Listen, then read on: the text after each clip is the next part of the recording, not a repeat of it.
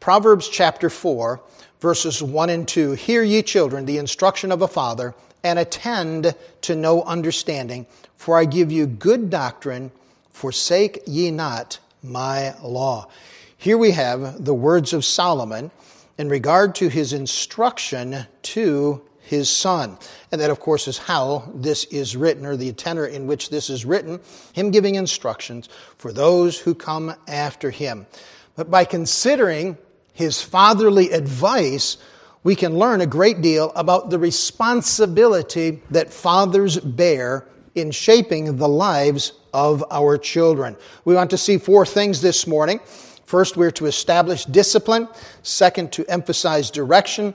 Third, to emphasize discernment. And fourth, to exemplify devotion. We see all of that in these first two verses. But the Scripture tells us in Proverbs 22, verse 6, train up a child in the way he should go, and when he is old, he will not depart from it. I believe only a parent can implore a child to do what is right with the depth of love and concern that is displayed here.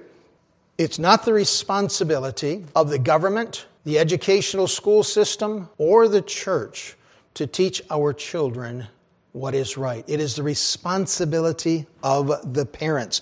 Those organizations should assist, should aid parents in teaching their children what is right, but it is responsibility of parents. And the head of the home, being the father, bears the chief responsibility in that regard.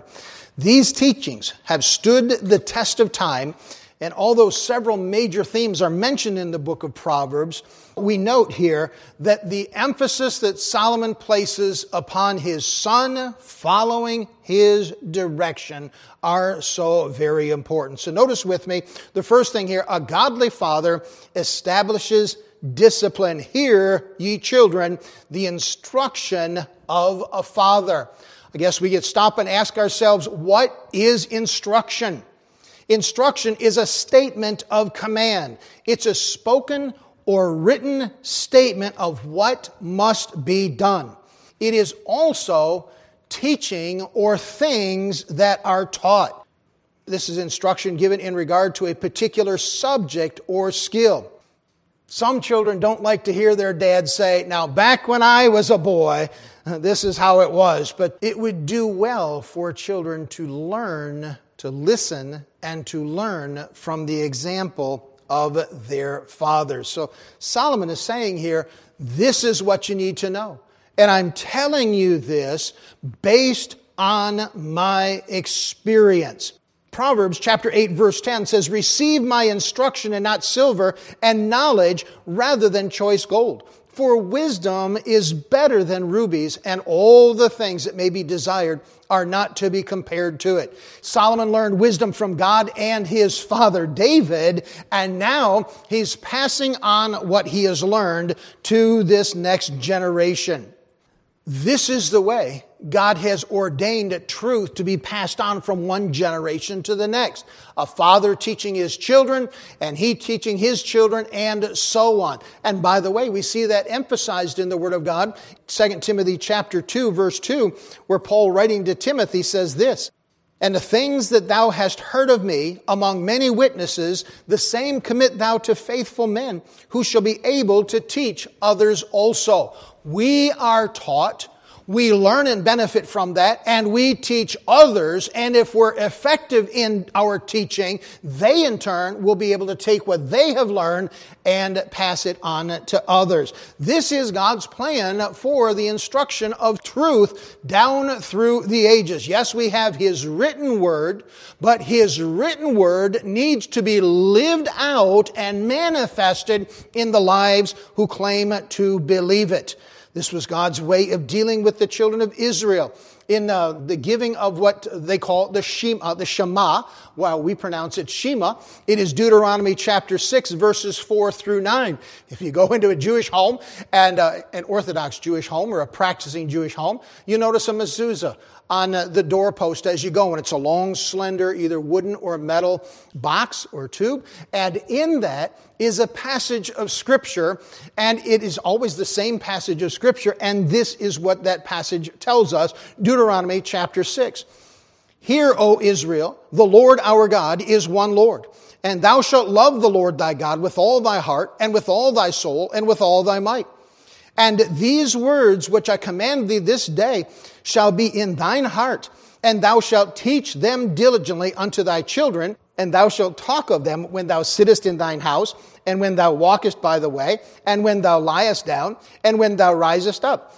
And thou shalt bind them for a sign upon thine heart, and they shall be as frontlets between thine eyes, and thou shalt write them upon the posts of thy house and on thy gates. We have a sample of that. We have a mezuzah out in the display case in the lobby. In that is this passage of Scripture, and then also framed with that is that passage both in Hebrew and in English, so you can see what it says there. But that was the instruction that God gave to the children of Israel, that they were to teach their children and that they were to uphold or exemplify the importance of the Word of God in their home. A godly father establishes discipline or instruction in the home, and that is based upon the truth of the Word of God. Ephesians chapter 4, we have Paul telling us this: children, obey your parents in the Lord, for this is right. Honor thy father and thy mother, which is the first commandment with promise, that it may be well with thee, and that thou mayest live long on the earth. And ye fathers, provoke not your children to wrath, but bring them up in the nurture and admonition of the Lord. You see, the word instruction emphasizes that information that we want to pass on to the next generation. It also means correction. A child is not to despise the instruction that comes or the discipline that comes with instruction. Proverbs 1:7, the fear of the Lord is the beginning of knowledge, but fools despise wisdom and instruction. Proverbs 19:20, hear counsel and receive instruction, that thou mayest be wise in thy latter end. In Proverbs 24:32, then I saw and considered it well. I looked upon it and received instruction. Every child brought up in a Christian home is given the opportunity to learn the Word of God, or should be given the opportunity to learn the Word of God, and I trust would make choices to follow the instruction and teaching of God's Word. But it is the father's responsibility as the head of the home to establish the Word of God as the precedent for what will be followed in that home. We notice also, back in our text, in Proverbs chapter 4, verse 1, that a godly father not only establishes discipline, but emphasizes direction. Hear ye, children, the instruction of a father, and attend to know understanding. The word understanding means to be prudent, to act wisely, to give attention to, or to ponder. It's one thing to tell a child what he or she should do, but it's a different matter to teach a child why they should do it. One thing that frustrates children is when they're told to do something and they ask why, the response they get is, because I told you so, or because I'm the dad, or I'm the mom, and you have to do it. That's frustrating to a child because it simply forces them to conform to a demand placed upon them without understanding why. Now, we need to be careful not to take this to an extreme or over-exaggerate it, but I think it is wise for parents to explain to their children or teach them why we do things that we do. You know, a lot of folks are part of a church, whether it's a Baptist church or a Catholic church or whatever religious affiliation they are. They're a member of that church and they do what that church tells them to do in regard to their lifestyle and things like that, but they don't know why. You see, we ought to teach people why we believe what we believe and why we do what we do. Rather than just conforming to a bunch of rules, a bunch of do's and don'ts. No, we ought to choose to live for God because it's the right thing, and we understand what it means to walk with Him and to be pleasing to Him. He is our Heavenly Father, wants us to walk with Him and be pleasing to Him. Well, a godly father wants the same thing of his children, and we need to be careful to teach our children what it is they should do. See, Solomon here in verse 1 says, "Hear ye children the instruction of a father." In other words, to listen, but now to attend, to follow, to apply what we know with understanding. Teaching the biblical principles behind the Bible will enforce the instruction we give to our children and enable them to visualize God a little better as far as how He works in their lives. A godly dad, and a godly mother for that part, will take time to teach their children biblical truth through the course of the day. How then do you emphasize the direction a child would go? By sharing with them the truth of God's Word. Philippians 2:3, "Let nothing be done through strife or vainglory, but in lowliness of mind, let each esteem other better than themselves." Sharing with our children, teaching them the importance of humility, teaching them the importance of forgiveness, and be ye kind one to another, tenderhearted, forgiving one another, even as God, for Christ's sake, hath forgiven you. Teaching them the importance of telling the truth. Proverbs chapter 12, verse 22, "Lying lips are abomination to the Lord, but they that deal truly are His delight." Teaching our children not to be so mischievous. Sometimes that's a bit of a challenge, but Proverbs 10:23 tells us, "It is as sport to a fool to do mischief, but a man of understanding hath wisdom." By taking time to teach our children the difference between right and wrong, what is appropriate, what is inappropriate, what is proper and improper in regard to their conduct to one another as siblings, to their parents, to adults, to others. Children today are not, I say children today, in today's generation, culture, and society, they're not being trained to do right. Children are being taught to do what they want, to do what they think is okay, to do what makes them feel good, to do what they think is acceptable. But unfortunately, children today, I don't see, are being taught concerning limitations, expectations, and responsibility and accountability. There was a story in the news just yesterday. A family was visiting an art museum. Parents were sitting down, and a 4-year-old child apparently went up and hugged a piece of artwork, some sort of statue, glass statue, and tipped it over. The museum wanted to charge the family $130,000 or something to repair or to replace it because it couldn't be repaired. But the parents' attitude was the museum didn't do enough to protect the piece from damage.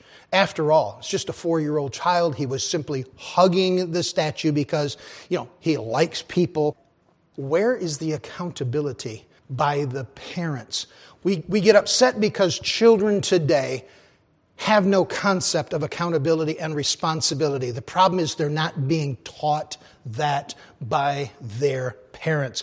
A child who has understanding stands head and shoulders above other children today. How about Daniel for an example? Daniel chapter 1, verse 20. "And in all matters of wisdom and understanding that the king inquired of them, he found them," Daniel, Hananiah, Mishael, and Azariah, "he found them 10 times better than all the magicians and astrologers that were in all his realm." Why?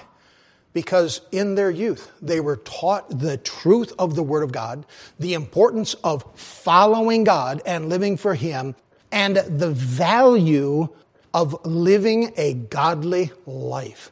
As a result, their testimonies were far greater than those who simply had amassed a great deal of knowledge, skill, and ability. Job 20 verse 3 says, "And the spirit of my understanding causeth me to answer." A godly father will establish direction in his home, that children might know how they are supposed to conduct themselves, and that their conduct is based on the Word of God. Now notice the second verse in our text this morning. Solomon goes on to say, "For I give you good doctrine." Wow. A godly father exercises discernment. By the way, in doing so, provides protection for his children. See, godly parents want the best for their children. But let's stop right there. Wanting the best for our children may not necessarily include giving them the newest, biggest, brightest, fastest, coolest, costliest, greatest, or latest toy or technology. A father who truly loves his child or children will want to provide what is good and right for them. Too many children today and teens feel their parents don't love them because they don't give them what they want. There's an old saying specifically referring to David and Bathsheba. He got what he wanted, but lost what he had. What we want in life is not always what's best for us. And just because a child, that little sweet little boy or girl, just because they demand whatever it is their eyes focus on when they're walking through a department store or a grocery store, just because they throw a fit, just because they express themselves openly, it doesn't mean they should get whatever they want. We need to teach our children discernment, choosing that which is good over that which is wicked, choosing that which is best over that which is good. We need to teach our children how to make good, wise, godly choices in life so that when they're out there on their own, they'll walk the right path. They'll make good choices. They'll make wise decisions based on what they know to be true rather than just the influence of their surroundings. Fathers, the burden rests upon us to teach our children what is right. Psalm 49 verse 3 says, "My mouth shall speak of wisdom, and the meditation of my heart shall be of understanding." Godly dads need to speak well of the Lord in front of their children. Complaining, bellyaching, criticizing because things don't always work out the way we want them to. Our children hear those things we say. They remember them. It is so important for us as dads to teach our children based on our example. As we exercise discernment, we in turn teach them to do the same. Proverbs chapter 8, verse 6. "Hear, for I will speak of excellent things, and the opening of my lips shall be right things." Do we speak of excellent things in front of our children, in front of our family, our grandchildren? Do we speak of that which is right and acceptable to the Lord? Proverbs 22:21, "That I might make thee know the certainty of the words of truth, that thou mightest answer the words of truth to them that send unto thee." Jesus upheld this principle in his earthly ministry when he said in John chapter 7, verse 16, "My doctrine is not mine, but his that sent me." All the importance of following his heavenly Father's instruction and direction. That's a principle that we need to pass down to our children in truth and by example. Then the last of these four thoughts this morning, a godly father not only establishes discipline, emphasizes direction, exercises discernment, but exemplifies devotion. Proverbs chapter 4, verse 2, the last part there. He said, "For I give you good doctrine." Notice, "forsake ye not my law." A godly father lives a godly life in front of his children. Note he said, "Forsake ye not my law." Again, it's one thing for a dad to stand up and tell his children, "This is what you should do." But if he's not practicing what he's telling them to do, then they are words that are going to prove to be destructive in the life of that child. How many times working on a bus route? Well, I was in Bible college, and some of you, no doubt, have been around folks like this. Well, they say, I don't go to church, but I send my children to church. And they think they're doing their children a favor. Well, it is good for their children to be in church. But it would be far better if mom and dad took them to church, if they sat together with them in the pew as a family worshiping the Lord, rather than by example saying, this is what I want you to do, but I don't want anything to do with it. How tragic for a child to grow up in a home thinking that they're being forced to go to church. But when they get to be an adult, they're not going to do it. They're going to be like their dad. What a tragic situation that is.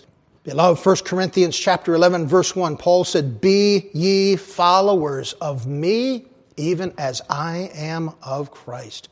2 Thessalonians 3:9, but to make ourselves an example unto you to follow us. A godly dad knows one of the most important things that he can do in his home is stand up and by example say, this is what we are going to do. Joshua said, as for me and my house, we'll serve the Lord. He didn't say, they're going to serve God. No, he said, as for me and my house. He said, we're going to do this together. One of the greatest qualities of a good leader is leading from the front, leading by example. And a godly father does exactly that. The time-tested wisdom of fathers should not be forsaken by their children. But if their children see God working in the lives of their parents, they see a dad who loves God and follows God and lives for God and trusts God, they're going to be more likely to do so themselves. Proverbs 10 verse 1, a wise son maketh a glad father, but a foolish son is the heaviness of his mother. 17:25 says something similar. A foolish son is a grief to his father, and bitterness to her that bare him. We want our children to be wise. We want them to follow the Lord.